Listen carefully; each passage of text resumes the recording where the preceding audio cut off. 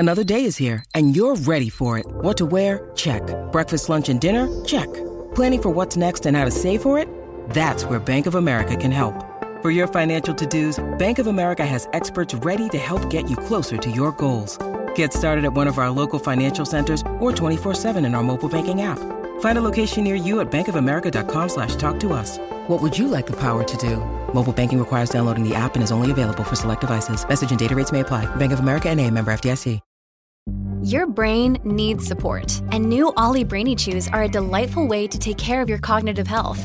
Made with scientifically backed ingredients like Thai ginger, L-theanine, and caffeine, Brainy Chews support healthy brain function and help you find your focus, stay chill, or get energized. Be kind to your mind and get these nootropic chews at ollie.com. That's OLLY.com. These statements have not been evaluated by the Food and Drug Administration. This product is not intended to diagnose, treat, cure, or prevent any disease.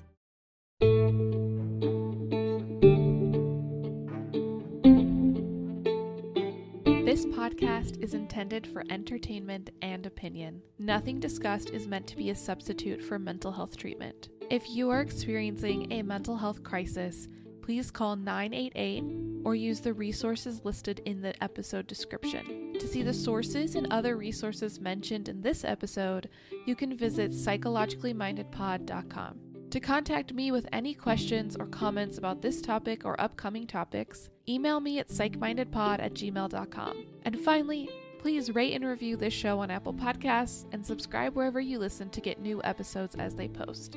Enjoy this episode! Hello and welcome to Psychologically Minded. I'm your host, Grace Fowler, and today we are talking about New Year's resolutions. Since it is the beginning of 2024, I figured it would be a good time to talk about how do we understand from psychology and neuroscience how to set goals and how to achieve them. So this episode is going to be based on a 2018 article by Berkman titled The Neuroscience of Goals and Behavior Change from the Consulting Psychology Journal.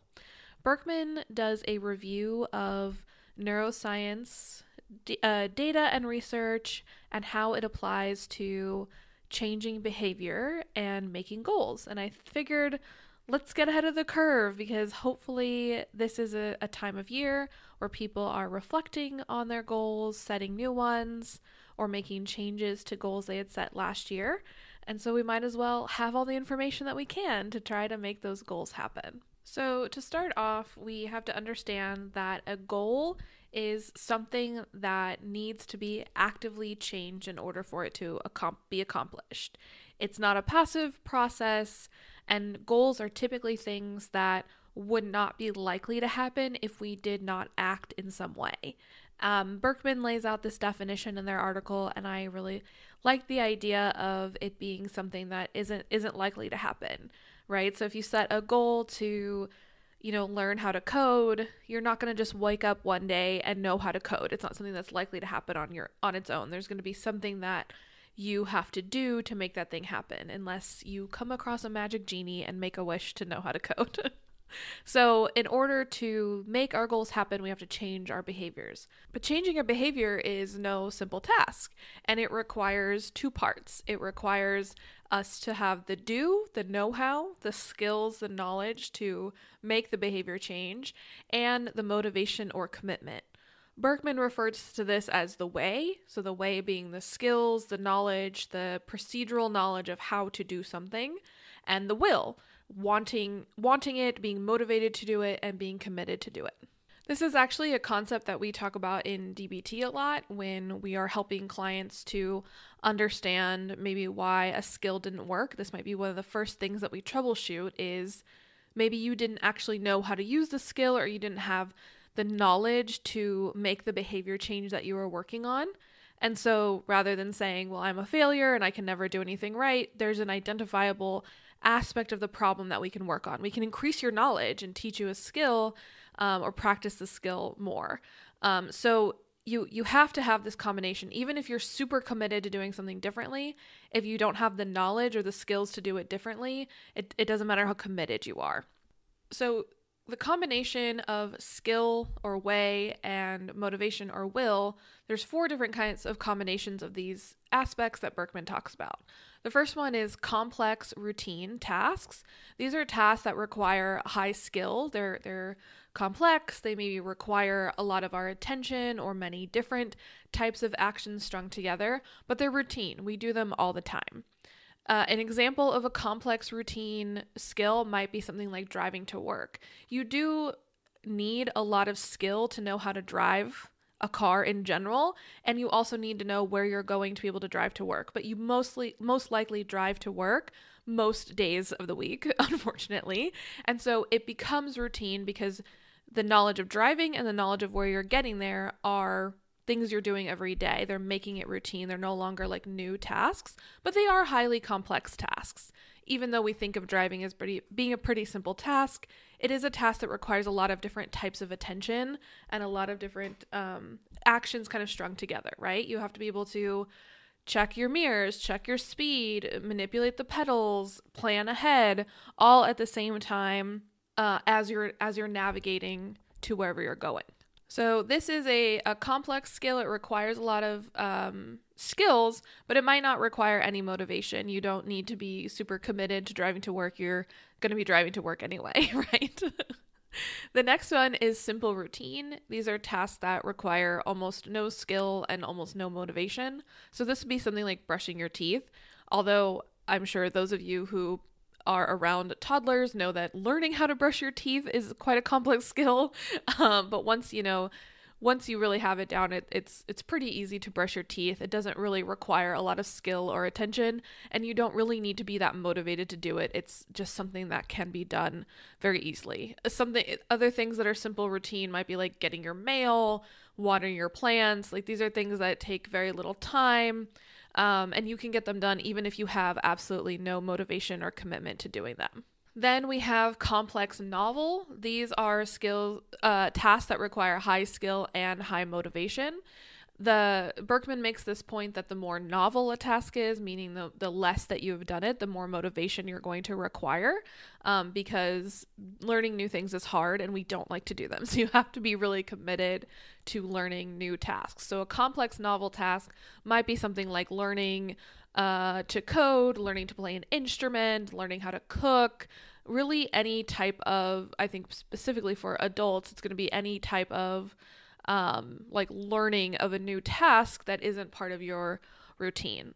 And then lastly, we have simple novel. These are skills that are tasks that require no skill, but do require some type of motivation because they're new. So this might be like the first time that you move out away from your family and you have to do all the cleaning.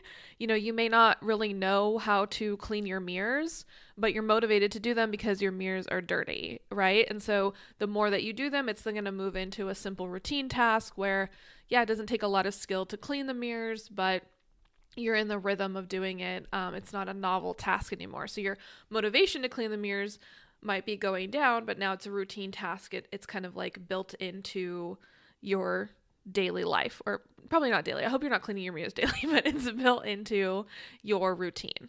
So based on these 4 types of combining skill and motivation, we're able to look at where we're at in terms of making a behavior change or setting a goal.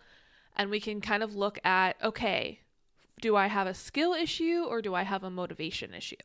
If it's a skill issue, if it's something in your goal that you just don't know how to do, then the solution is going to be that we're going to need to learn the new skill. Now, one thing that I do want to note specifically for my ADHD girlies that Berkman brings up in the article is that it is better to focus on learning skills specific to the goal at hand rather than focusing on more broad executive functioning skills like increasing attention. So for example, let's say you're trying to learn how to code, but you struggle with executive functioning. You're not able to focus for more than a few minutes at a time. Berkman argues that you should use those few minutes that you're able to focus on learning coding rather than first sitting down and saying, I need to force myself to pay more attention or I need to learn executive functioning skills. This is largely because those types of skills are really hard to increase and may not make much improvement just based on what we know about the brain. Of course, there are still ways to increase your attention, and if that is your goal, then you can work on it. But if your goal is not to increase your attention, but rather to learn a skill, if you are spending time on these skills that are broad and broadly applicable but aren't specific to your goal, you're going to burn through your motivation. So Berkman says, let's focus on this more specific, narrow focus of skill building when we're working on a goal, rather than trying to kind of level up all of our skills at the same time. And I do think that's a nice approach, and it can be really helpful if you're someone who really struggles with the shame of, I can't attend or focus or remember things the way that other people do. If you have difficulty with memory, then let's not try to improve your memory before you get to learn your new skill. Let's use memory aids so that you can focus more on the skill learning. Again, these are more general recommendations, and if you are looking for specific help with reaching your own goals, then I highly recommend reaching out to a mental health professional and working with them on these types of issues. But in a general sense, I do like what Berkman says, and it is backed by the neuroscience that executive functioning has a ceiling for all of us have our own ceiling in terms of how much we can grow our executive functioning. So rather than spending your time punching at the ceiling, use what you know about yourself to help yourself learn a more specific skill to get to your goals. Now, if we have a motivation issue, then we're going to have to obviously increase our motivation. Berkman talks about using value to increase or decrease certain behaviors. So Berkman argues that if you are wanting to learn a new behavior, you have to make that behavior more valuable than the old behavior you were doing. So for example, let's say you have a goal in 2024 to learn how to play piano, but you've been watching TikTok instead of practicing the piano. You might set up a system for yourself that every time you do practice the piano, you put $1 in a jar, and when you have enough money in the jar, you're going to buy yourself like a new purse or a new phone or something fun. But every time you scroll TikTok instead of practicing the piano, you have to take $1 out of the jar. This makes practicing the piano a more valuable activity because it gets you closer to your reward, and it makes scrolling TikTok a less valuable activity because it's taking away money from the jar. By increasing the value of a new behavior and decreasing the value of an old behavior, you're more likely to start doing the new behavior, specifically when we are in this era of it being a novel task where motivation is still high. We want to keep that motivation going because as we hit the complexity of a task like learning to play piano, the motivation might burn through. So this helps us to sustain that commitment to doing this thing by making it a valuable use of our time.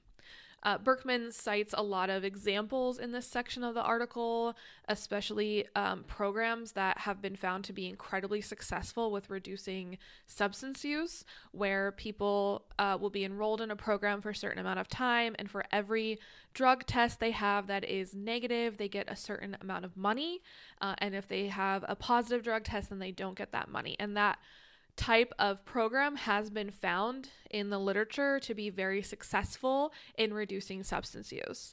You have to make the new behavior more valuable, especially if the old behavior is something that has held a lot of, I don't want to say value, but has held a lot of like motivation, or has maybe fulfilled the same type of value that a new behavior is having trouble breaking into. So you may have to bribe yourself, right? You may have to come up with a nice way to make your new behavior a pleasurable and valuable experience. You're going to have to hack your brain into believing this is something that we should be doing now. So if you have a New Year's resolution for 2024 and you really want to stick to it, I think we can use some of the information we learned from this article and first ask yourself, do I have the skills to meet this goal? And do I have the motivation to meet this goal? And depending on what's missing or what is the strength, then you can make a more specific plan for how to meet your goal. But I would say keep in mind that goals are not something that are likely to happen unless we intervene or act in some way. So the best thing that you can do for reaching your goals is to start taking steps toward them, and knowing what those steps are is definitely half the battle. So I wish all of my audience an incredible new year, a happy 2024, and I'm really excited for all the new episodes that I will be bringing to you. I have some really great ones upcoming, some guests coming back, and yeah, I think one of my New Year's resolutions is to keep this show great and to keep working hard at it. So I thank everyone who has come on this journey with me. And as always, thank you for listening all the way through to the end, and I'll see you in the next one. Bye-bye.